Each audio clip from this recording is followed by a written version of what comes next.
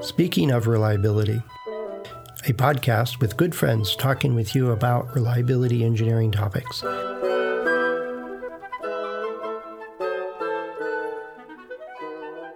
Welcome to Speaking of Reliability. My name is Chris Jackson. And I'm Fred Shankleberg. Hey, Chris. Hi, Fred. We're going to, if you'll indulge me, talk about, you ever heard of the ship called the Vasa? I hope I'm pronouncing it correctly. Well, Vasa? It was Northern Europe, so obviously you're not. Yeah, and apparently English-speaking countries can barely understand my interesting dialect of English anyway. So let's run with Vasa. Okay. Sounds a little bit more exotic, and the Swedish listeners can ring in and correct my pronunciation as part of the comments. But the Vasa was a ship which was built in the 1600s, and it lasted all of 1,300 meters, or less than a mile, before it capsized and sunk when it started lifting to one side and water started rushing through. Unfortunately, it killed a bunch of people too. Yeah, I think 30-odd people died, and it was its maiden voyage, obviously, and it sunk in full view of lots of people because there was a lot of fanfare to it being launched. It was one of the sort of flagships of the Swedish Empire at the time. It's since been since been found and salvaged from the bottom of the ocean. I think it's now it's in a museum somewhere in Sweden. It's quite a decent tourist attraction. But they're not doing yachting tours or anything like that, are they? No. I think that would be a short-lived tourist initiative. But what I find most interesting about it is that it was a ship which was fundamentally flawed in its design, and anyone who knew anything about naval engineering at the time knew it. But in the very acrimonious and public and vicious investigation that happened thereafter, noting that it was commissioned by the then king, so it was kind of a big deal when there was a huge pressure to find a scapegoat. Well, everyone walked away without any blame except a dead guy. And the reason I'm talking about this is because I think that very human organisational trait where everyone runs away from blame, especially if there's a group of people whose main job in life is to apportion blame, that sort of phenomenon is alive and kicking today. And it's not a good thing. And one of the reasons is because there is a huge difference between blaming and improving. In fact, you'd argue that blaming is essentially the opposite of improving. I know the opposite of improving is technically making something worse, but I think you start blaming or suing other folks, then you are making it worse. I think it just creates a culture of fear all the way through. Right, and I think one of our previous podcasts we talked about how we had, for example, a client who's struggling to get information from a supplier, and often that is one of the outcomes you get when, as a supplier, you're all about blaming, trying to work out if you can sue a supplier, which introduces a very adversarial relationship, which case study after case study has shown to be not a good thing at all. Whereas if you're interested in improving, then it's all about trying to understand what happened. And then once you understand what happened, you work out who is best to address the issue as opposed to who is responsible, which is very different to who is best sometimes. The human side of this, though, is there's politics, there's a perception of power of, who knew what, when. We get that. It's in the news these days, is who knew what, when kind of stories about politicians or corporate leaders or all these others. And then damning email or Twitter things come out about what they knew when. It doesn't actually, part of root cause analysis of taking a good, clean look at what went wrong does include people. People make mistakes. There's no doubt about it. And sometimes it's, going way back to Deming, it's the system itself fosters making mistakes. So it's not that person's fault. It's the system around them that helped them, unless they're just plain evil, I guess, that mistake would occur. They didn't have the tools or the training or the incentives or the foresight or the connection to their product or what they're trying to do. But you imagine with the Vassar is that, if they didn't know, if they knew that this was a bad design from a nautical point of view, and if the culture was, well, you never say something bad to the king's prime minister in charge of boat building because he just kills you, well, then you just don't say anything, Yeah. Well, and the other thing is, Thomas Edison, I think, famously once said, I haven't failed, I've just found 1,000 ways it won't work. Right. And so for every good idea an inventor or an entrepreneur has, there's, let's pick a number, let's just say 100 bad ideas or 10 approaches minimum. Oh, I'm way better at that. I can have like 200,000 bad ideas before I get a good one. Right. Yeah, that's the way it works for some people. But it doesn't work any other way. No human being has been able to absolutely nail every single idea they've come up with. They haven't been able to dribble absolute gold every second of every single day. And you need to, if you want to be cutting edge, if you want to be an industry leader, then you need to foster an environment where your employees are told it's okay to make mistakes, because without those mistakes, you can't take genuine steps towards illumination or bright ideas or progress, whatever you want to call that. Mm-hmm. And a culture which is all about trying to find blame essentially thwarts any sort of illumination or inspiration, because there's no inspiration without what could be perceived by some as failure.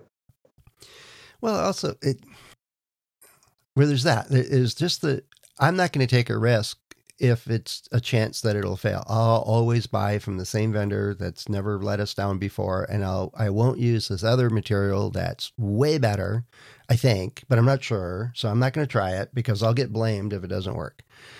And, I'll spend $100 on a sample, and then they'll call it a waste of time, and I'll be dinged for it. Well, then why would I ever try something different or new or whatever? Then that's part and parcel to that kind of environment where, and then if it goes all the way out that you're going after a vendor because they gave you a bad batch of components and you're yelling at them and cutting what you're going to pay them and you're going to sue them and all this other stuff. Well, at some point, how many vendors are really going to want to work with you? Let's extrapolate this out here. As opposed to saying, hey, we're getting ready to do this product. We're not really sure if this is going to work.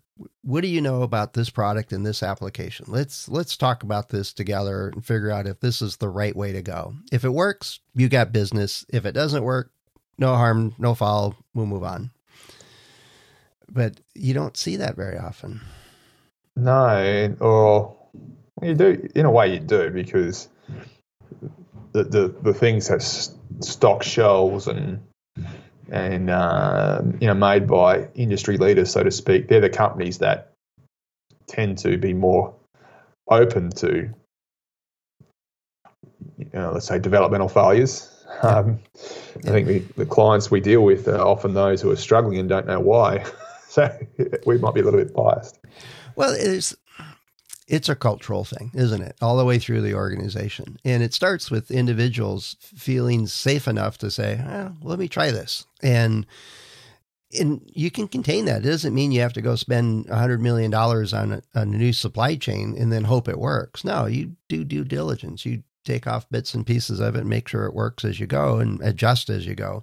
And we're not saying bet the farm on it, but it's if even small risks are thwarted, then the supply chain team that's picking a vendor is going to pick ones that they can run roughshod over, if that's their goal. And it's like, that's just not going to work, guys. I've seen it not work so many times. I had one team, the vendor, the resulting part is that the culture that this particular vendor that was going to do the design and the manufacturing eventually for this new part of a product line, did an excellent job and paid attention to the design and made a beautiful design, but there was just a razor thin profit margin in it for him. And in the contract, they said, well, we can change every component as we go into production. And so they did. And they, instead of titanium, they used softened lead, I think. It was just every material set, every component, everything was swapped out for the absolute cheapest. And of course, the product failed miserably, and very few of them ever actually worked. No way. Oh, yeah. Who'd have thought? And they said, we've been raked over the coals so many times that our lawyers said we had to put that in there to protect ourselves. And they took it to the extreme. And then they ended up, there was no business there because the product never worked at that point. So there was and then the company never went back to them. But it was, but the underlying lesson learned from it was that vendor had been cheated so many times that they were trying desperately just to stay in business, and really kind of put a nail in it at that end. And you could, so essentially you're talking about the vendor who wanted to have that clause in the contract to protect themselves, mm-hmm. but then used that clause to destroy their design. Yeah, so pretty much. I mean, they got the clause in there, so. Yeah. I mean, if it's part of their business model was to win the contract with System A and then essentially create System B, which it is if you replace every single material with something else, yeah. It might look the same, but it's fundamentally a different thing. Then it's quite literally fool's gold. It doesn't have the same value. Yeah. But it's just interesting how. I look at militaries as well, and I find that militaries, where they have this factory of leaders, so to speak, that write books, and as soon as you think militaries, and you and I ex-military, and mm-hmm. we no doubt you've come across guys and girls who are great leaders, and guys and girls who weren't. But when you look at especially Western militaries across the world, whatever it is they call leadership these days is so confined, let's just call it to war fighting, that they don't even know that their leadership doesn't work for everything else. If you look at, you look at everything is ranging from the F-35 Lightning through to everything else, every single solution to a logistics or a reliability or a supply-related crisis involves a bunch of usually old white guys in suits coming up with a set of recommendations to change the system, but never to change the mindset, which is essentially what leadership, this wonderful thing called leadership, is all about. And when you change a system, everyone should have a role and everyone gets their duty statement and their statement of work. When everyone does everything they're supposed to, then everything should be fine, which is never a thing, especially for complex systems. And then you have this organisation where we have military, you have overruns with project after project and things fail. And well, if Congressman's saying you can't cancel this because it means jobs in my district and I have an election coming up, so we'll just look past those failures, we'll make it up later. And the poor system never, ever actually works as useful. And then there's the US Navy, the UK Ministry of Defence created a bunch of destroyers which couldn't work in equatorial waters. They were too hot. Oh, really? Yeah, the Type 45 destroyers. And the crazy thing is that that's a whole podcast in its own right. But well, no wonder they lost the Falkland Islands. So the destroyers all fell apart when they crossed the equator, and then they couldn't get down there. That was 40 years ago. Yeah. It's actually quite recent. Essentially, they had a choice of going for tried and true gas turbine or they could use a developmental gas turbine which hadn't been developed by Rolls-Royce, which is a UK-based organisation. They'd never done it before, and they somehow managed to competitively beat a tried and true tested, which is model which is employed in, I think I counted 77 navies across the world. Oh, So was it the King of Sweden involved with this? The ghost of the former monarch? Well, it's essentially just like the Vasa all over again. I know, and not only was no one to blame for this, the Type 45 destroyers, I forget who the prime contractor was, but they got awarded the contract to fix it, to replace the gas turbines. They got rewarded for their screwing it up the first time. Exactly. It's the whole, but no one could. There was a huge argument between the UK government, so to speak, and the prime contractor about these things not being able to operate within equatorial waters. And one of the consistent rebuttals was this was manufactured within specifications. Yeah. You go, oh guys. So no one's going this. The underlying systemic issues which see military project after military project turn into atrocity after atrocity, it's not going away anytime soon. No, and it's not limited to these couple of examples. We've seen this all kinds of places, and it's.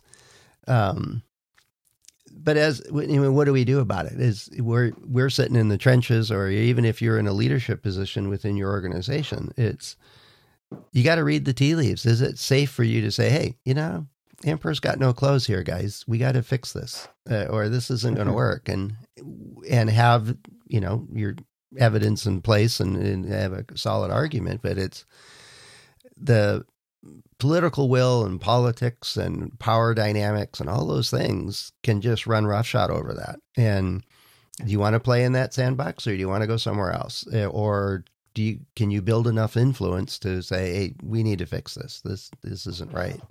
That's a challenge. And right. You can see it from wherever you sit in an organization. But sometimes it won't be that draconian or that bad, but it's still a gamble for many people to say, do I say something or let the chips fall where they are, where they're going to?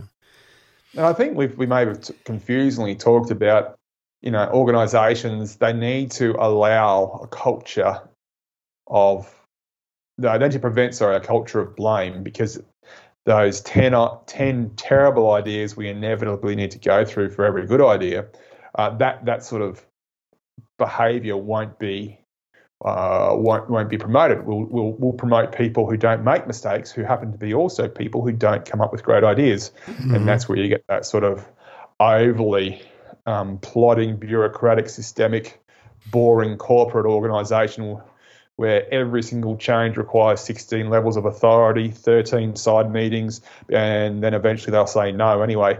That sort of organisation is, you and I know plenty of them. But if in the same breath we're saying, well, you can't apportion blame to individual people because that creates a negative culture, but by the same token, at the higher level, how can we all, sounds like we're saying we need to apportion blame at the organisations themselves when they create those destroyers that can't operate in warm water. And I think what we're trying to say is it's a leadership thing. You have to blame the leadership.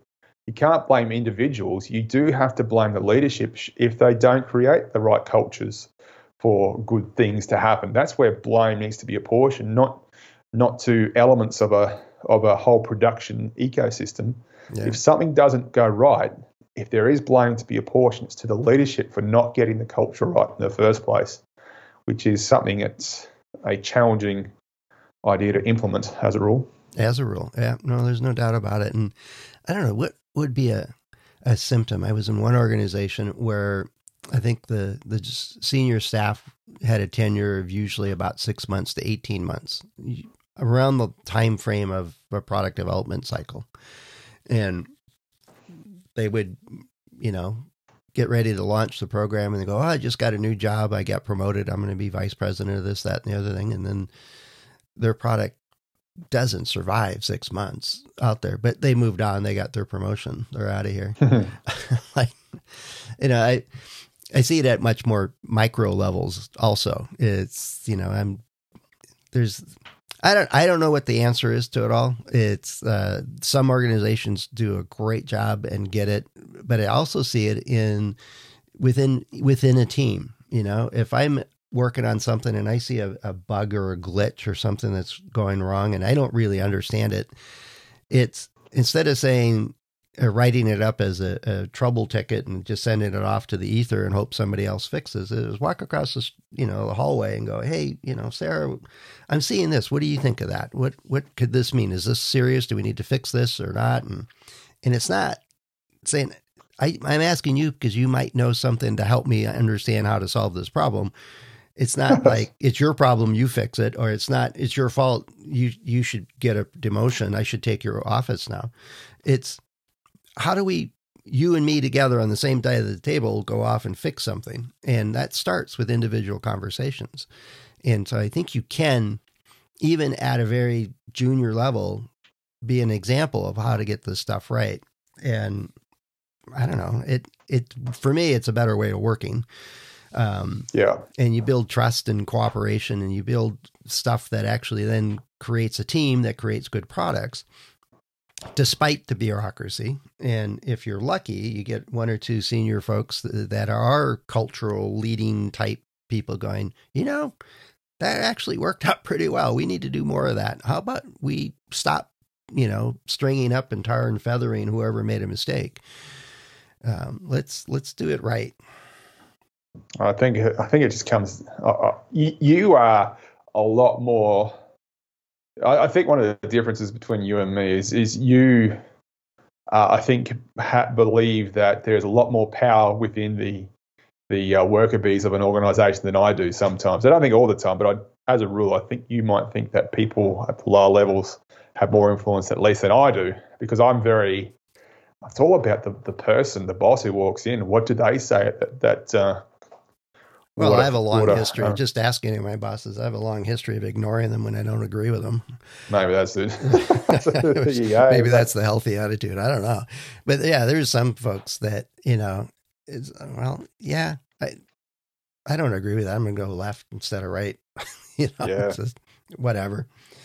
And I mean, there's also, you know, examples where one of our friends who was relatively happy where she was working to an extent, but when cost-cutting measures came along and the project she was working on got cancelled, and even though she wasn't out of a job per se, she was going to be found a job somewhere else. Mm-hmm. She was done. She walked away because her reason for being there in the first place is, you know, you want engineers who are passionate about what they're doing, what they're creating, investing into that particular project. And so when you're talking about that person who says, okay, I'm off now, I'm VP of this, that, and the other, there are plenty of other organizations who are really good at saying, we're going to create this wonderful new thing and create an environment where people don't want to leave that thing, and that thing doesn't get taken off the table. And there's almost an internal ecosystem of promotion and seniority where you can still come up to work and see you working on that thing 5 years from now. Oh, yeah. You see that in startups more often than big companies. Right. They are fully vested in the concept of the product, of the solution they're trying to create. And it is contagious when you get into a group like that. Right. And those organizations who I talked about earlier who are, you know, after years of stamping on any perceived failures, everyone looks like the same grey suited corporate person who, you know what I'm talking about. Yep. If they get parachuted, they think, I'll join this young startup over here because I've got 15 years experience in this corporate bureaucratic nightmare. And they get there, and within 3 weeks, the CEO says, you're done. Their first reaction is, you can't fire me. Where's HR? And they say, we don't have HR. We're a startup. Get out. That's right. Yeah. You're just not. You're either on board or you're not. Yeah, you are an idiot. It's just I've seen that happen a couple of times too. They think they could come in there and impress everyone with their CV and their years of experience, but they can't handle a graduate student who's got 2 years experience having a better idea than them. They just can't handle that fact. Yep. Yeah, it's just there's handful of other ideas in here. I think we're going to have to once again ask our listeners to say, hey, did this spark a thought or a comment, or do you have an idea of how to get out of these kind of situations? Or if you've seen it, transformations in organizations, what worked and what didn't work, all those kinds of thoughts and questions there. We could go on for another 2-3 more minutes, I think, on this one, being facetious. Yeah. But if you've got you're listening to this and you got a question or an idea or, have seen a horror story, that kind of stuff, or a success story, let us know. Head over to accendoreliability.com/go/SOR, and a couple of ways you can get in touch with us there. Chris and I and the other hosts of the show are available through LinkedIn and through our About pages.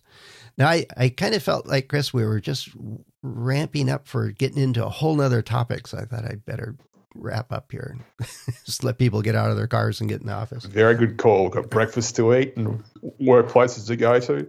So yeah, good call by you. All right. But yeah, it's an important topic, and it goes to the heart of the culture of where we work and who we work with and all those kind of things. And so hopefully you have a good organization, good culture, and this is a foreign concept to you, and that would be great. If not, well, let us know. Maybe we can help you. But anyway, hug. Yeah, that's about all we can do. A virtual hug. So anyway, Chris, virtual hug off to you and the family. Have a good weekend. We're recording this on a Friday, so enjoy, and we'll talk again soon. Absolutely, Fred. Always a pleasure. Thanks for listening to Speaking of Reliability. We invite you to join the conversation. If you have a question or a topic that you think we should discuss in a future show, please let us know. You can find a comment box below the episode show notes, or just leave a note as part of a review on iTunes.